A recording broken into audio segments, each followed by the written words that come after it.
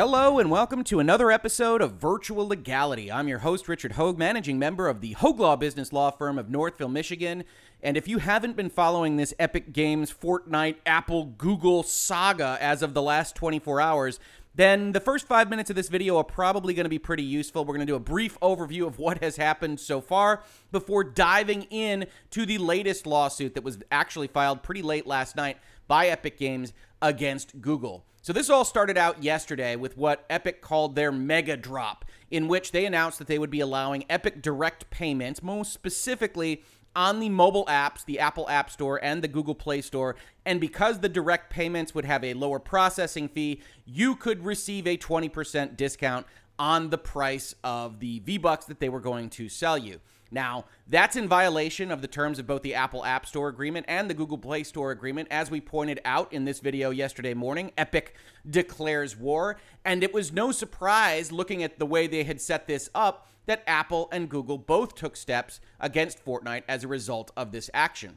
Apple kicks Fortnite off the App Store, rang through the sky, and we were ready to do a sequel video called Apple Strikes Back. But before we even had the chance, Epic filed a federal lawsuit seeking antitrust injunctive relief against Apple in the Northern District of California. And it was clear at that point that the trap had been sprung, that Epic was baiting both Apple and Google through this action. They had lawsuits ready. I got to tell you, a 65-page lawsuit does not come out of the ether, doesn't spring out of the ground fully formed. This was being worked on for weeks, if not months, by Epic with some very highly priced counsel. Now, it's worth noting that they actually hired New York counsel to file a case in California, despite being a Maryland company operating in North Carolina. So there's some forum shopping going around here. There's some hiring of high-priced New York attorneys to talk about antitrust law going on around here. But regardless of the why, it was clear that a trap had been sprung, and so we went over it in this video yesterday, almost an hour long. Please do check it out.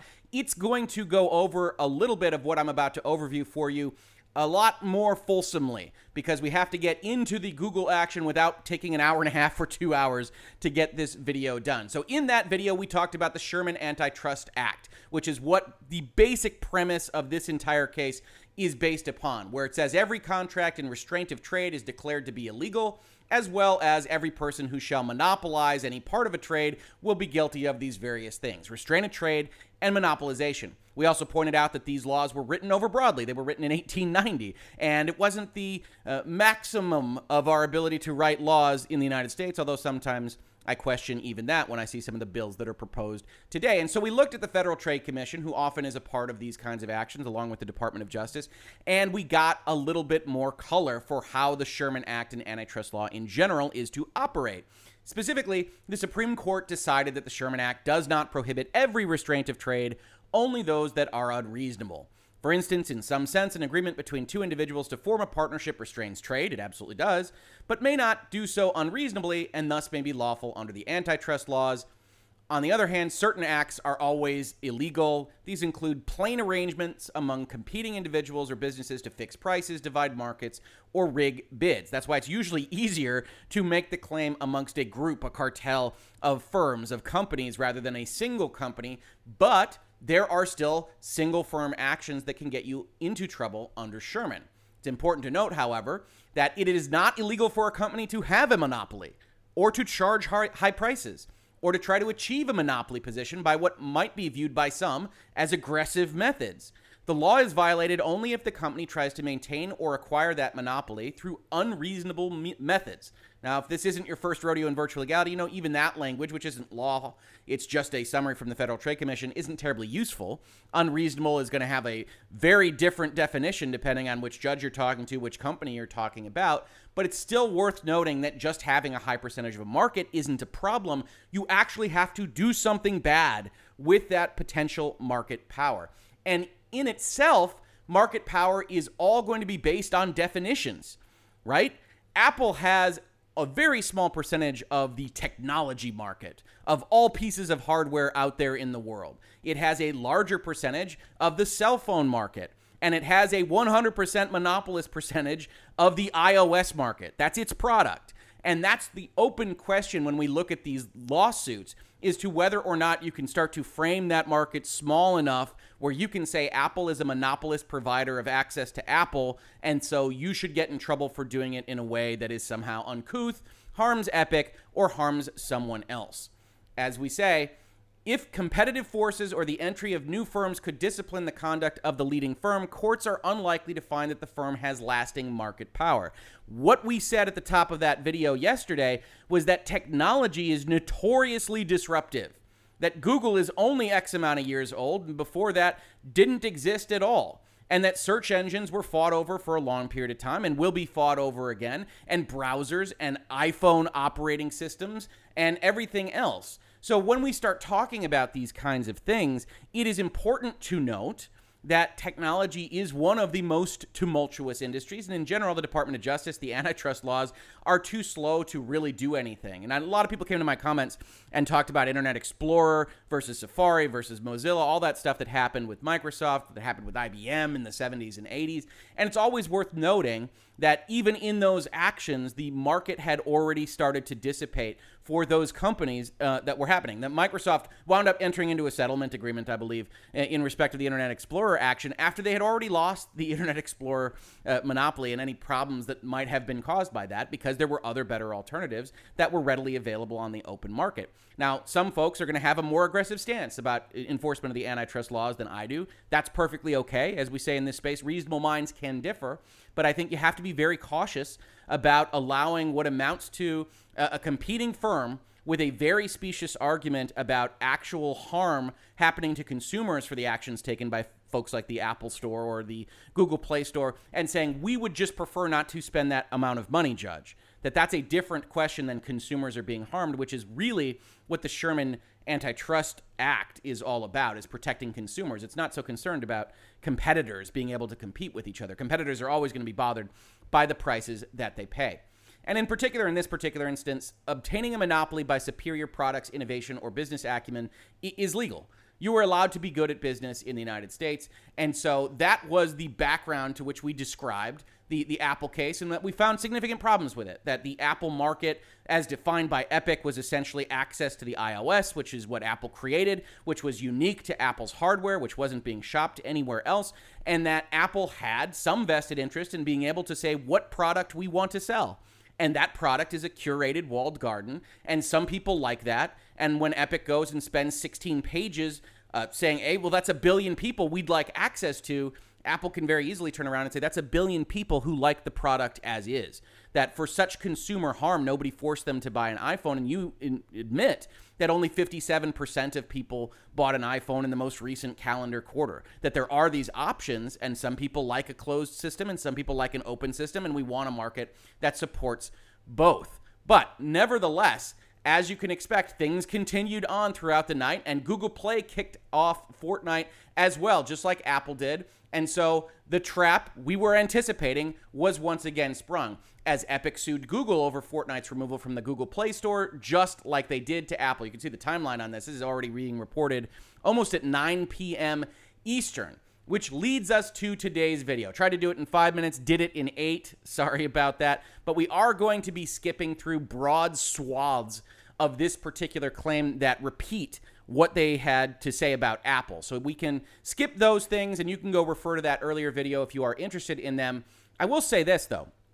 They have the fundamental problem in this lawsuit that they have with Apple, which is that they have to establish that a party that created a product should not be allowed to essentially control access to that product because it's too popular. But they also have a problem by establishing whether or not the cost to the consumer is more substantial due to the presence of this product than it would be in its absence, right? Their fundamental issue in both of these cases is that 30% is charged not just here and not just on the Apple App Store, but also on Steam, also on Nintendo, also on PlayStation, also on Xbox. That 30% is in general thought of as the market price for technological access to a digital storefront.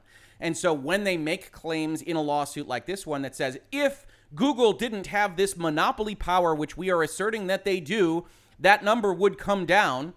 It's very easy to counter that with a response that says, well, Judge, Steam is in a perfectly open PC environment. In fact, Epic talks about how great the PC is for pages and pages and pages, and Steam charges 30%. Now, Epic's trying to break that up, and good for them, but Steam charges 30%, appears to be the market price. How can you say that we are using monopoly power in some fashion when the price we charge is the same price as everybody else charges? And that's going to continue to be a hurdle, a roadblock for Epic, because they don't just have to show a monopoly. As the FTC rightly says, they have to show a monopoly being used to harm consumers. And that's a tricky thing. And even trickier is when they start to say, hey, well, those savings would be shared. And they go and they point to their mega drop and they say, look, this is what people could be getting. Yeah, if you control all aspects of that price point. But even in their own Epic Game Store, which has a 12% distributor share instead of a 30% one, then you don't see all of that money coming back to consumers. In fact, a lot of those prices stay the same across the stores. And so Epic has a problem by trying to establish that this harms consumers at all. It appears to be baked in that who it potentially harms is developers and publishers, but that isn't really what the Antitrust Act is about. That, yes, we would prefer to have more developers and publishers make money, and certainly they would prefer to have them make money, but what we are trying to protect against is monopolistic power that hurts consumers, and Epic's going to have a tough time actually showing that. Now, let's take a look at this actual case, because there are some interesting differences between the way the Google Android operating system works and is marketed and the way the Apple iOS operating system is marketed, specifically for Apple hardware. Now, some of you might think that because Android is more open, it's available on things that Google doesn't own, that it's a harder case for Epic to make, and I think in certain respects it is, but in other respects, it is actually an easier case. I think Epic actually has some claims to a better case here because it does mirror a lot of what we saw in the earlier Windows cases with respect to tying of Internet Explorer and things like that, which, while not terribly useful in breaking up the market and in doing anything other than spending a lot of lawyers' time and money and Department of Justice time and resources, still sets certain rules and guidelines that we can look at this specific space. And because Google sells into other manufacturers' products, they don't have the same ability to claim that there is a kind of blanket right to say, hey, we want to curate this, we want to create this closed ecosystem because that's what people are purchasing. That when Google goes and tells another manufacturer to do something, that has the tendency to look a little worse than Apple just saying to itself, we're not going to do this thing. And so I do think Epic potentially has a better case here. It's still a very, very difficult one to make when that 30% number is the same across basically all digital storefronts. So let's start out. In 1998, Google was founded as an exciting young company with a unique motto, "Don't be evil." Google's code of conduct explained that this admonishment was about how we serve our users, and much more than that. It's also about doing the right thing more generally. 22 years later, Google has relegated its motto to nearly an afterthought and is using its size to do evil upon competitors, innovators, customers, and users in a slew of markets it has grown to monopolize. This case is about doing the right thing in one important area, the Android mobile ecosystem, where Google unlawfully maintains monopolies in multiple related markets, denying consumers the freedom to enjoy their mobile devices, freedom that Google always promised Android users would have. Now, that presents an interesting kind of side note. They don't bring this claim as one of their counts, but you could potentially accuse Google of a kind of false advertising by having as part of its marketing platform how open Android is, except that Android is actually pretty open, and they have a tricky time trying to establish that it's not in this particular case. Google acquired the Android mobile operating system more than a decade ago, promising repeatedly over time that Android would be the basis for an open ecosystem in which industry participants could freely innovate and compete without unnecessary restrictions. Google CEO Sundar Pichai represented in 2014 that Android is one of the most open systems that I've ever seen. And Andy Rubin, an Android founder who is described by some as the father of Android, said when he departed Google in 2013 that at its core, Android has always been about openness. Since then, Google has deliberately and systematically closed the Android ecosystem to competition, breaking the promises it made. I don't actually see any promises up there, but that's fine. Google's anti-competitive conduct has now been condemned by regulators the world over. Now, one thing that's unique about the United States justice system is that we don't care about what regulators the world over said about their own laws or their own rules, their own regulations. Certainly politically and in terms of the court of public opinion, you can use those kinds of things like EU rulings. But at the end of the day, the judge here will be judging this case based on the Sherman Act and based on United States law, and the fact that regulators acted against Google or Google Play or Apple or Microsoft or anybody else doesn't really impact the overall direction of what this case would say. Epic brings claims under Sections 1 and 2 of the Sherman Act and under California law to end Google's unlawful monopolization and anti-competitive restraints in two separate markets: the market for the distribution of mobile apps to Android users and the market for processing payments for digital content within Android mobile apps. So that's the same claim that they made against Apple. Epic seeks to end Google's unfair, monopolistic, and anti-competitive actions in each of these markets, which harm device makers, app developers, app distributors, payment processors, and most importantly, consumers. But you can see where they rate in this particular formulation. Epic does not seek monetary compensation from this court for the injuries it has suffered. This is the same gambit that they played in Apple. They are only seeking to enjoin Google from breaking its promise, from being unfair and anti-competitive, and we want to see that realized for all developers and publishers everywhere. Epic sells a lot of money on these stores, and any percentage reduction would be useful to them, but they are trying to frame it as not seeking damages or monetary relief, just a new way to look at these things, Judge. Now, in terms of what they actually say Google is doing, Google has eliminated competition in the distribution of Android apps using myriad contractual and technical barriers. Google's actions force app developers and consumers into Google's own monopolized app store, the Google Play Store. Interesting use of force there. Google has thus installed itself as an unavoidable middleman for app developers who wish to reach Android users and vice versa. Google uses this monopoly power to impose a tax that siphons monopoly profits for itself every time an app developer transacts with a consumer for the sale of an app or in-app digital content. And Google further siphons off all user data exchanged in such transactions to benefit its own app designs and advertising business. Well, if anybody knows anything about siphoning off user data, it's probably Epic Games and Tencent, so we'll give them this one. If not for Google's anti-competitive behavior, the Android ecosystem could live up to Google's promise of open competition, providing Android users and developers with competing app stores that offer more innovation, significantly lower prices, and a choice of payment processors. Such an open system is not hard to imagine. 2 decades ago, through the actions of courts and regulators, Microsoft was forced to open up the Windows for PC ecosystem. As a result, PC users have multiple options for downloading software onto their computers, either directly from developers' websites or from several competing stores. No single entity controls the ecosystem or imposes a tax on all transactions, and Google, as the developer of software such as the Chrome browser, is a direct beneficiary of this competitive landscape. Android users and developers likewise deserve free and fair competition.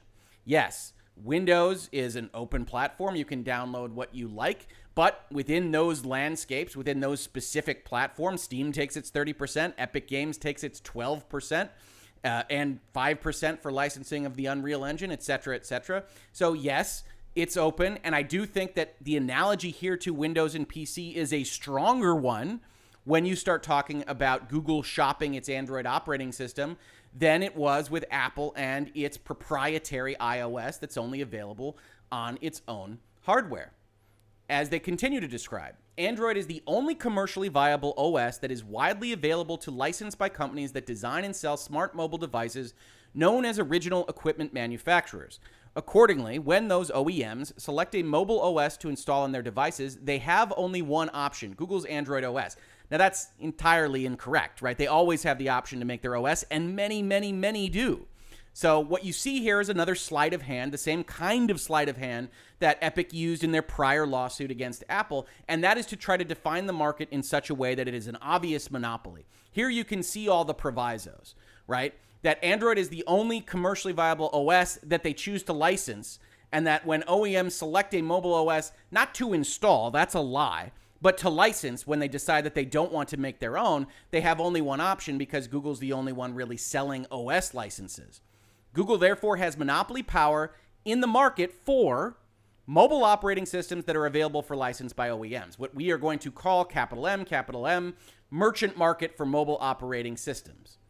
Google has not been satisfied with its control of the Android OS. Notwithstanding its promises to make Android devices open to competition, Google has erected contractual and technological barriers that we have already talked about. Now, here's where things get a little bit interesting.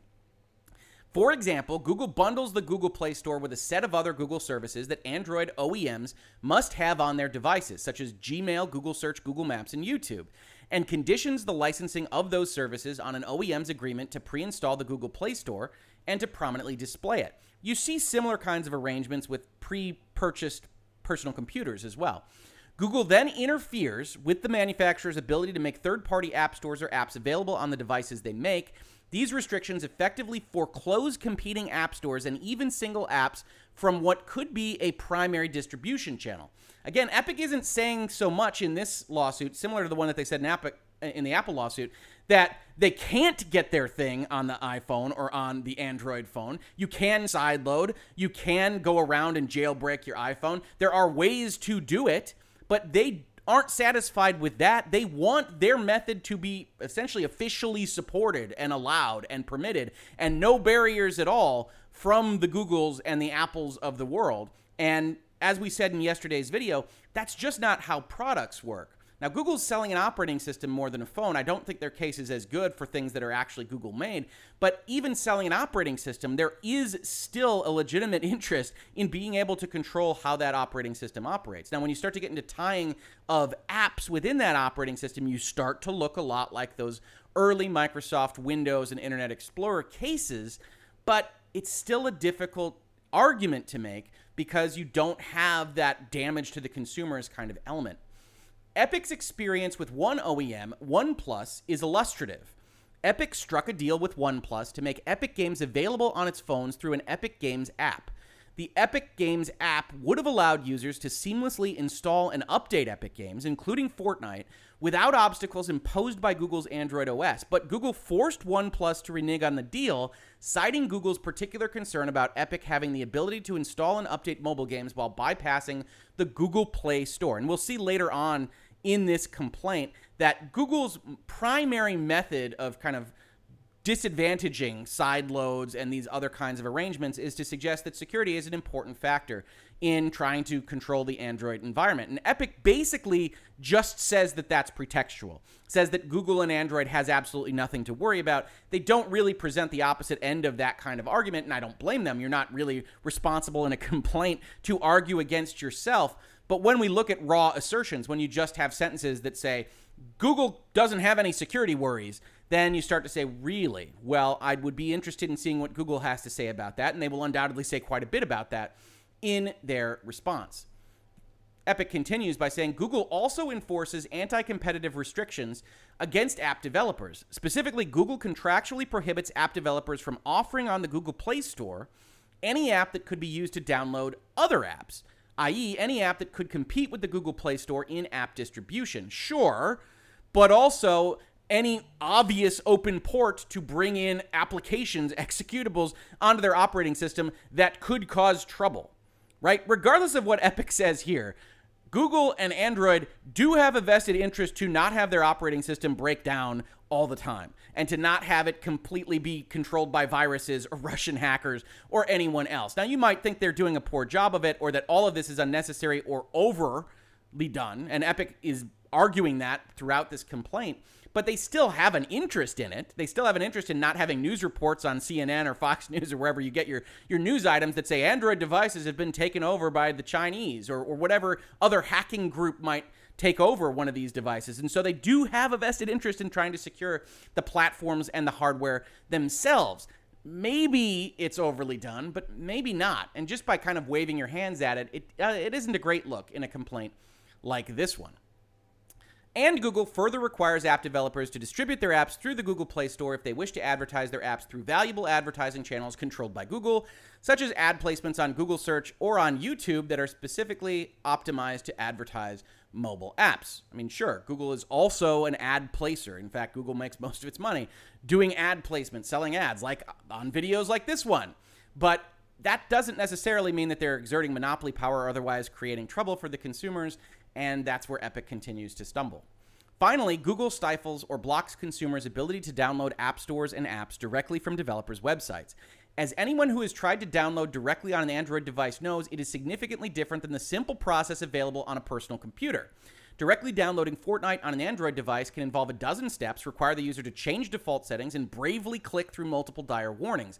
And even if a persistent user manages to install a competing app store, Google prevents such stores from competing on equal footing with the Google Play Store by blocking them from offering basic functions such as automatic updating of apps in the background, which is available for apps downloaded from the Google Play Store.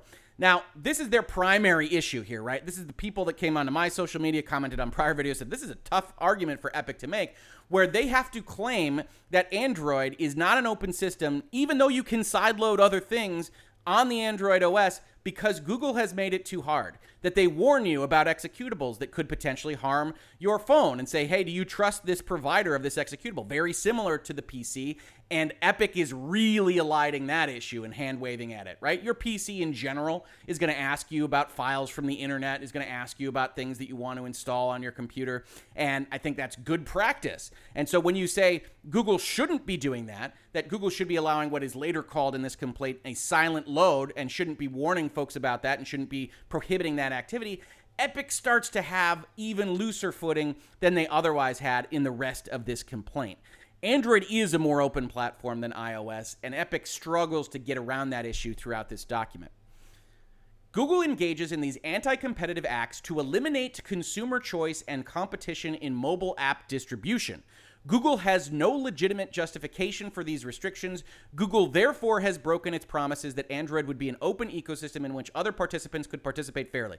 So again, that broken promise thing is not a legal claim. It's not anything that they are bringing as part of a legal action. They're just trying to establish rhetorically that Google is a bad actor. It's not terribly useful in a complaint like this. And just like yesterday's complaint, a lot of this, 60 plus pages, reads more as a press release than an actual federal lawsuit complaint. So one is wise to ask, what exactly is Epic doing here?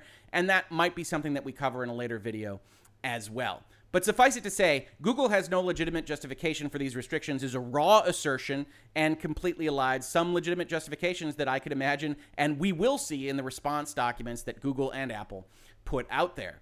Continuing on, the result in all of this is that every in-app transaction for digital content, it is Google, not the app developer, that collects the payment in the first instance. Google then taxes the transaction at an exorbitant 30% rate, remitting the remaining 70% to the developer who actually made the sale. This 30% commission is often 10 times higher than the price typically paid for the use of other electronic payment solutions. This is the same kind of sleight of hand that they used in the Apple complaint, but they are trying to establish that all Apple is doing, all Google is doing, is payment processing, which is flatly untrue and is completely transparent in both of these complaints. Apple and Google are selling access to their user base, an access that Epic desperately wants, and they spend pages and pages and pages establishing that consumers are happy in the Apple ecosystem and they're happy in the Android ecosystem, and that they want access to those user bases because they would like to make money, thank you, Judge. But then they go and they say 30%, that's not a payment processing rate, and indeed it's not, because they are trying to gain access to these operating systems and these user bases that the creator of these operating systems and this hardware and these user bases has every right to control. They continue by saying Epic has publicly advocated for years that Google cease the anti-competitive conduct addressed in this complaint. Google refused to change its industry-impacting conduct. Instead, Google offered to placate Epic by offering it preferential terms on side deals, such as YouTube sponsorships and cloud services, if Epic agreed to distribute Fortnite in the Google Play Store and acceded to Google's 30% tax. Tax is, again, a derogatory word for what is a fee associated with access to the store. But it's interesting here, right? Now you start to see, and this is happening on Apple as well and various other places, Amazon, every big tech company, if you have enough leverage, if you are a big enough vendor, a content creator for their service, they are, of course, going to talk to you about potentially negotiating their fee downward. That's not unusual.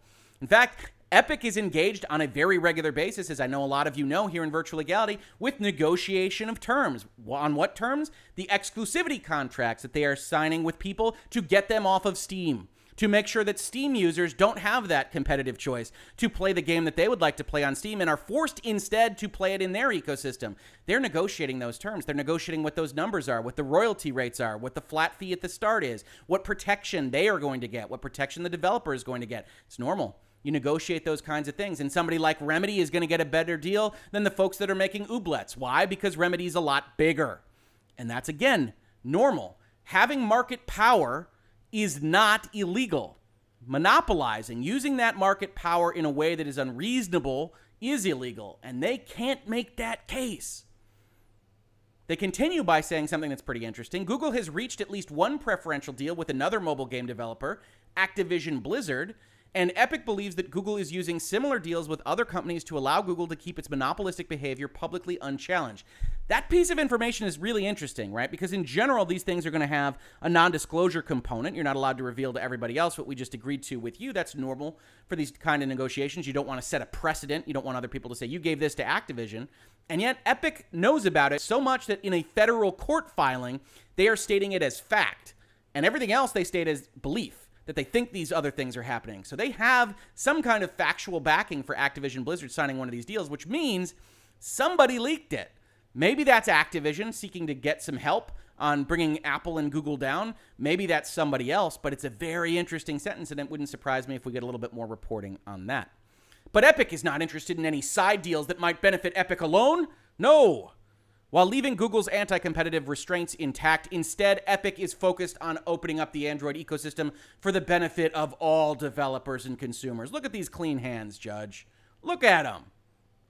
And so you get the same kind of description of the parties, description of jurisdiction, everything else that we saw in the prior lawsuit against Apple. And then we start getting into the markets, right? And this is where they make their best case. The vast majority of OEMs do not develop their own OS and must choose an OS that can be licensed for installation on smart mobile devices they design. Again, we're using the word must here in a very fashionable way to try to make your complaint strong, but obviously they don't have to license someone else's operating system, just like nobody has to license Unity or the Unreal Engine. They can always make their own. There is therefore a relevant merchant market for mobile OSs, comprising mobile OSs that OEMs can license for installation on the smart mobile devices they manufacture. Again, that's the trick, right? Nobody is claiming that Android has a monopoly on all operating systems or even on all phone operating systems. So you have to try to start defining this thing down until it looks like a monopoly. And in this case, it's you're the only ones that somebody who doesn't want to make their own and is otherwise making a phone can license on a reasonable commercial basis. Okay. The market does not include proprietary OSs that are not available for licensing, such as Apple's mobile OS called iOS. We wouldn't include that because then it wouldn't look like a monopoly.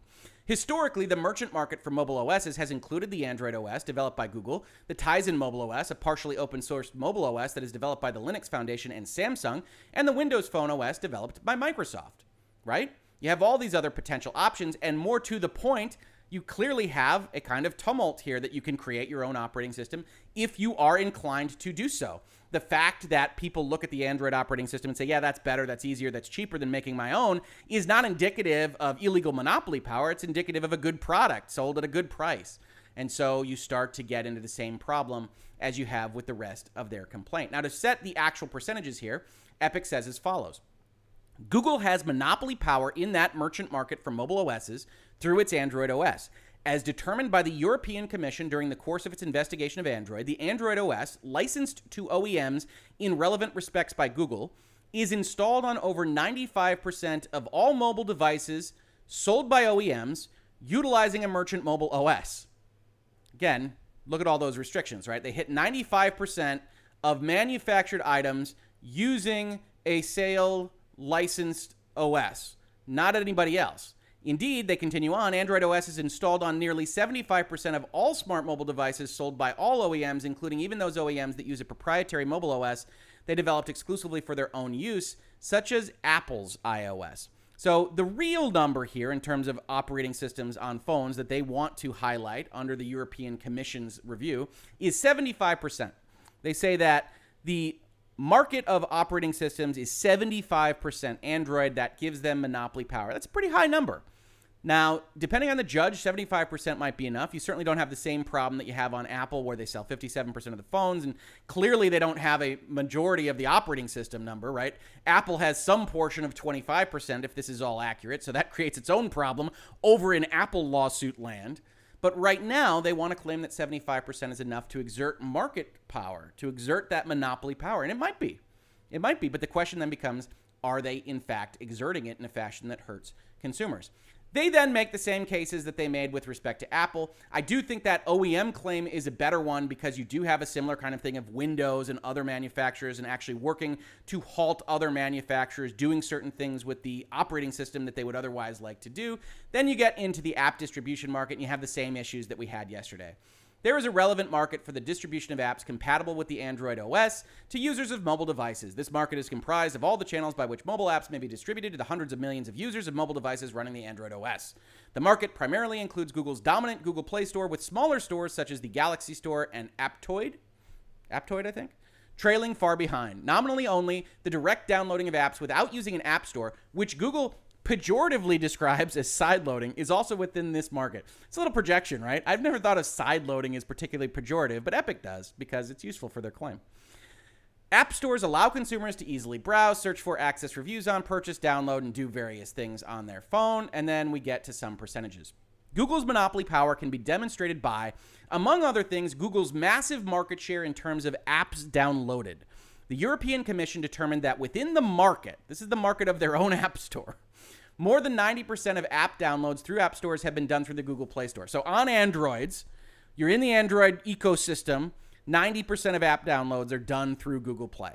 Indeed, although app stores for merchant mobile OSs other than Android are not included in the Android app distribution market, the European Commission found that only such app store with any appreciable presence was the Windows Mobile Store, which was compatible with the Windows Mobile OS, and determined that even if the Windows Mobile Store was included, the Google Play Store would still have had a market share greater than 90%.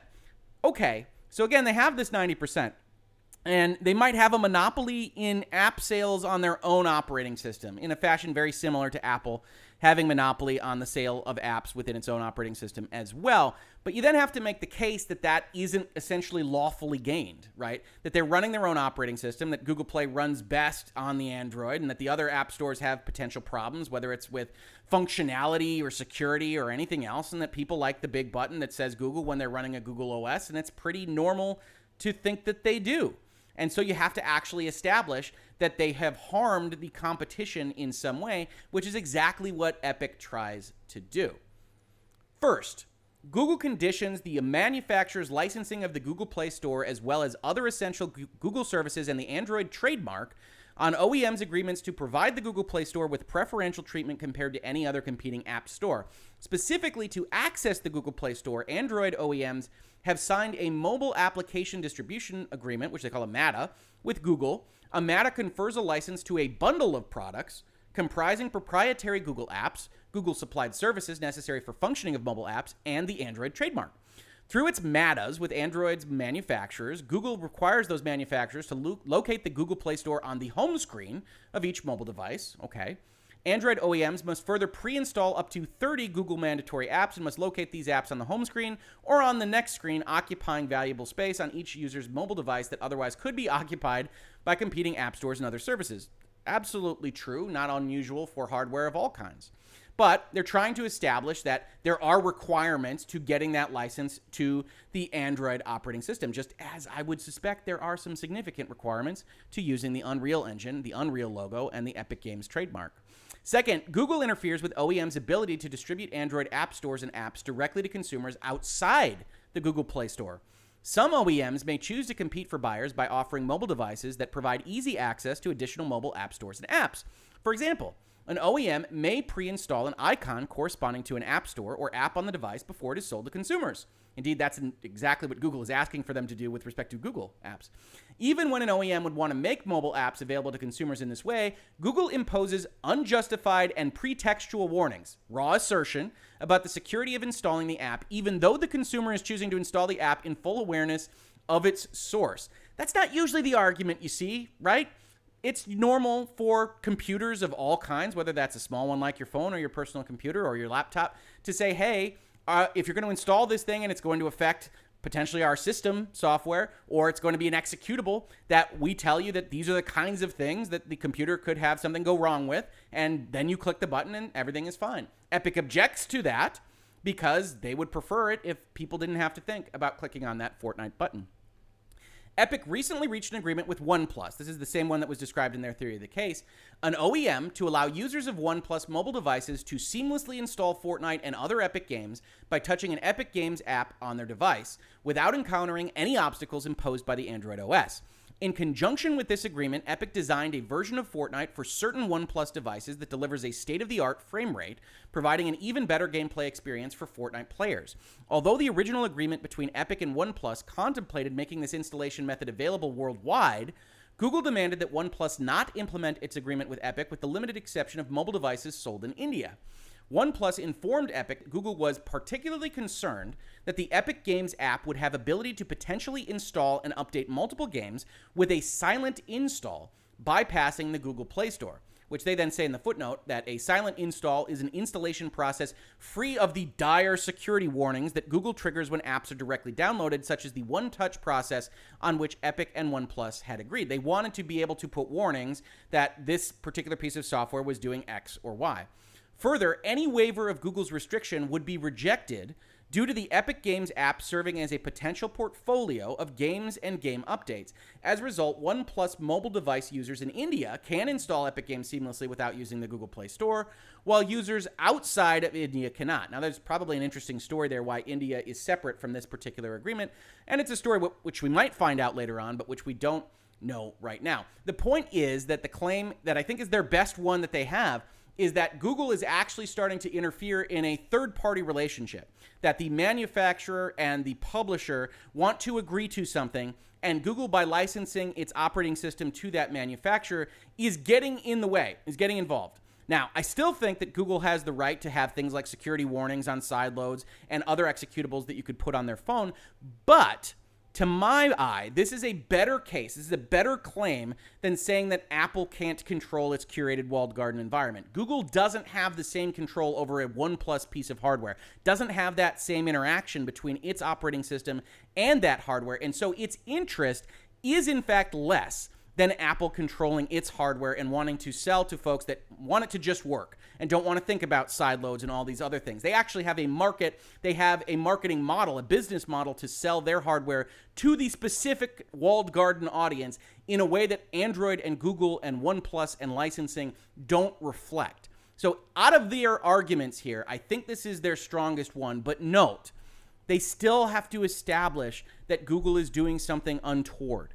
And the major problem here is that Google is doing the same thing as everybody else, has been doing the same thing as everybody else, hasn't recently raised prices or anything like that, and has made inroads, has made this market, has been a popular license on exactly these terms for a very long time. Continuing with Epic's complaint, we get to, but for Google's anti-competitive acts, Android users could freely download apps from developers' websites rather than through an app store, just as they might do on a personal computer. There is no reason that downloading and installing an app on a mobile device should differ from downloading and installing software on a personal computer. Millions of personal computer users download and install software directly every day, such as Google's own Chrome browser or Adobe's Acrobat Reader. Personal computer users do this easily and safely.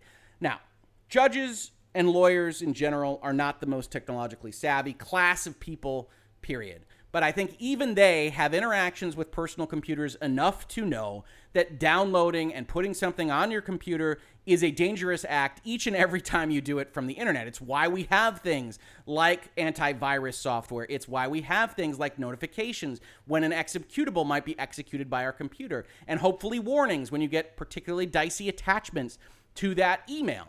So this paragraph suggests two things that I object to really on both sides of the spectrum. One, that there is nothing to separate a phone from a personal computer. That's entirely wrong, right? Yes, they have computer qualities. Yes, they have things that relate them to computers. Yes, an OEM running an Android operating system is analogous to a personal computer running Windows, and you can bring up those analogies. I would have liked to have seen actual precedent references in this complaint rather than just random kind of pontification, but I digress. They aren't the same, and no one would accuse you of saying that they are the same, right? No one would say that the phone and the computer are the same piece of hardware, so we wind up in this situation where you just asserting it immediately winds up with a kind of reaction from me that says, no, they're not the same. They can be analogous, but they aren't the same. And what are the differences? Some of those differences are that they are specifically created to perform this function of communications and to operate, presumably, in collaboration with this operating system that you have licensed. And so there is a vested interest on both sides of that particular argument in a way that maybe just building a personal computer doesn't have. Secondarily, the second issue here is that you have a safety issue, even downloading things to personal computers, and it is a safety issue with downloading things to an Android or certainly to an Apple or anywhere else, and these companies do have a vested interest in trying to stay out of the news with a report that their stuff is broken and has been collapsed by hackers somewhere. So you don't get to make this argument and just say there is no reason that it should be different. That just doesn't play for me. Finally, we get to everything else, right? We get to the actual counts that they want to bring all the way down here. They talk about a lot of numbers, and we get to exactly the kind of complaints that they made yesterday.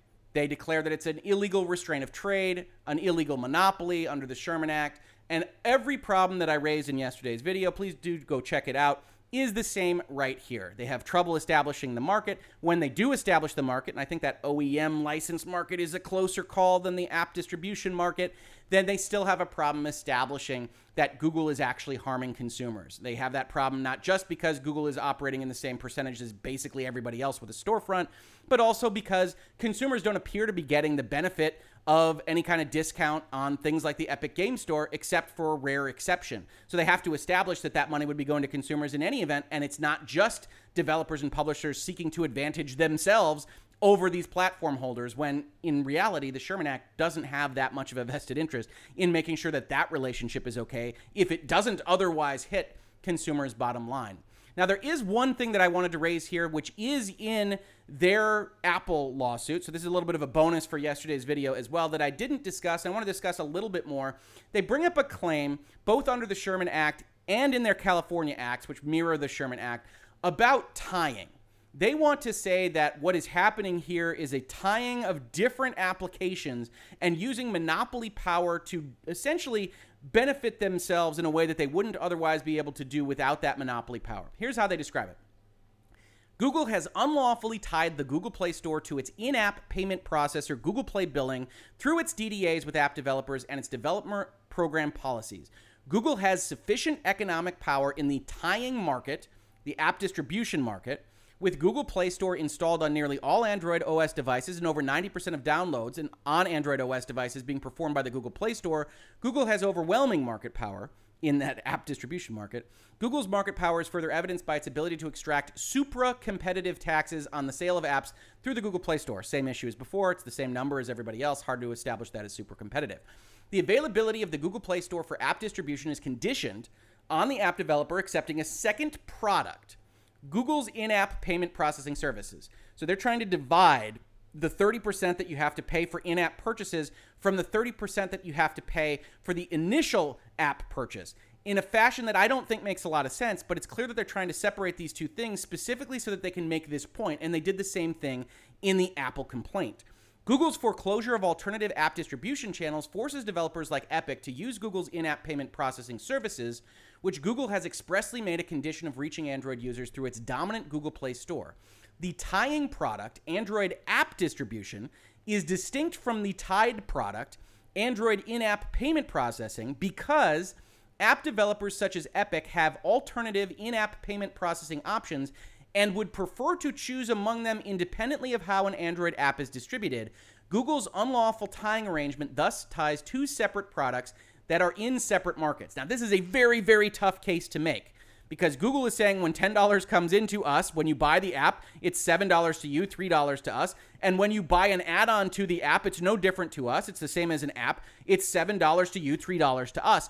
And they are trying to say that those two functions are distinct and different. And the reason they are trying to say that is because there is a way to bring a claim against a firm, a company, under the Sherman Act that says if you are tying two products together, generally of different markets, and using the monopoly power of one to sell a inferior product in the other, then that could be seen as an anti-competitive practice that should be stopped. So one of the things that Epic might be trying to achieve here is that they might be trying to bring all of these claims just to get to the point where you can divide the initial 30% from the in-app 30%, because Epic doesn't sell their game. Fortnite is free to play. And so Fortnite's money comes entirely from in-app purchases. So if they can separate those things and the judge says, well, you can't charge 30% on in-app purchases, Epic doesn't care as much about the first point. They don't care as much about 30% coming into apps if they can get out of this, what they are calling secondary market, which is a very tricky claim to make. Let's look at what the Federal Trade Commission has to say about this particular issue. Offering products together as part of a package can benefit consumers who like the convenience of buying several items at the same time. Offering products together can also reduce the manufacturer's costs for packaging, shipping, and promoting the products. Not really in the digital environment, but still. Of course, some consumers might prefer to buy the products separately, and when they are offered only as part of a package, it can be more difficult for consumers to buy only what they want. For competitive purposes, a monopolist may use forced buying or tie-in sales to gain sales in other markets where it is not dominant and to make it more difficult for rivals in those markets to obtain sales. This may limit consumer choice for buyers wanting to purchase one product by forcing them to also buy a second as well. Typically, the tied product may be a less desirable one that the buyer might not purchase unless required to do so, or may prefer to get from a different seller. If the seller offering the tied products has sufficient market power in the tying product, these arrangements can violate the antitrust laws. They give an example about a drug case. The law on tying is changing. Although the Supreme Court has treated some tie-ins as per se illegal in the past, lower courts have started to apply the more flexible rule of reason. You essentially have to convince the judge that this is a problem to assess the competitive effects of tied sales. Cases turn on particular factual settings, but the general rule is that tying products does raise antitrust questions when it restricts competition without providing benefits to consumers. And of course, the benefit to the consumer here is that it's easy, that this is the operating system that they wanted. They're in the Google Play Store. They don't want to have to think about these other buttons. And yes, Epic wants to say we can sell it to you at a discount if we can go around the horn, and they're trying to establish that that is what will happen. But this whole mega drop thing is a bit of a marketing show. We don't have any indication that lowering prices on things like the Epic Game Store, where we have an actual real-life example of lower distribution costs, is actually affecting the bottom line price of the games being sold. And I strongly suspect it wouldn't affect the bottom line price of things like microtransactions in this space. The other problem that you have from an economic standpoint is that 1,000 V-Bucks doesn't mean anything on its own, right?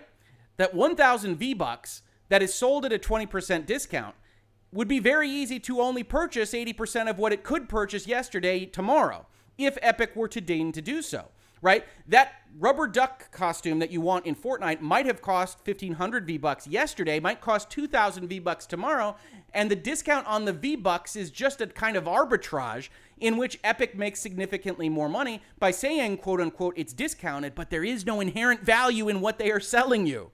So Epic is trying to have it both ways on a fight like this. They're trying to make a claim that those two products, which are essentially the same, are different, and then they're accusing a monopoly power in one product of affecting a monopoly power in the other product, even though the monopoly power, such that it exists, is exactly the same.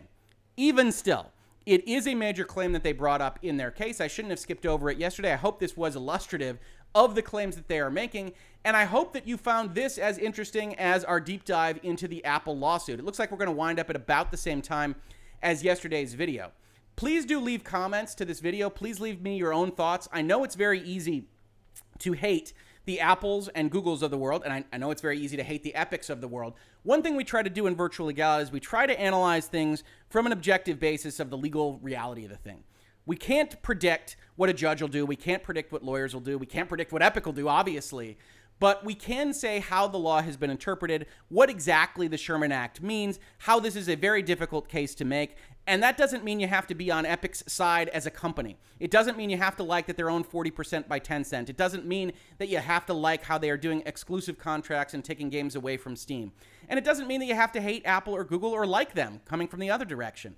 What it does mean is that we don't want to have our legal framework established solely on what company we like or what company we hate or anything else. We want to be able to make these discussions, these decisions, and have these kinds of conversations in a space where we are discussing the actual merits of what they are doing. Now, in all likelihood, I'll do another video on where I think Epic is really acting problematically in terms of leveraging what I would call a hashtag outrage mob to really have trial by internet outrage mob in a fashion that I think is very untoward.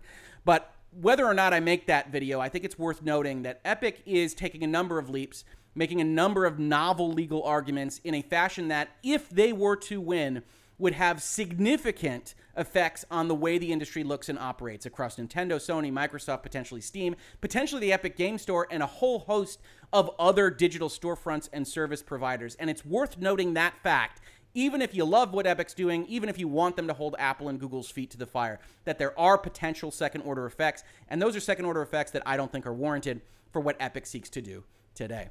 This has been Virtual Legality again for today. Sorry for a couple of long videos in a row, but when we go into those lawsuits and when Epic writes 60-plus pages of them, even cutting them down to be understandable is quite the process in and of itself. But we are talking about these kinds of things, not just Fortnite, not just Epic, but also Dr. Disrespect, the marketing of the Xbox Series X, the difficulty with trying to figure out what's happening with the WB Games sale, not sale. If you like any of those topics, please like, subscribe, share. We're always talking about business and law through the lens of pop culture, music, movie, TV, and video games. So please do tell your friends. Otherwise, if you caught this on YouTube, thank you so much for watching. And if you listen to it as a podcast, thank you so much for listening. And I will catch you on the very next episode of Virtual Legality. Virtual Legality is a YouTube video series with audio podcast versions presented as commentary and for education and entertainment purposes only. It does not constitute legal advice and does not create an attorney-client relationship.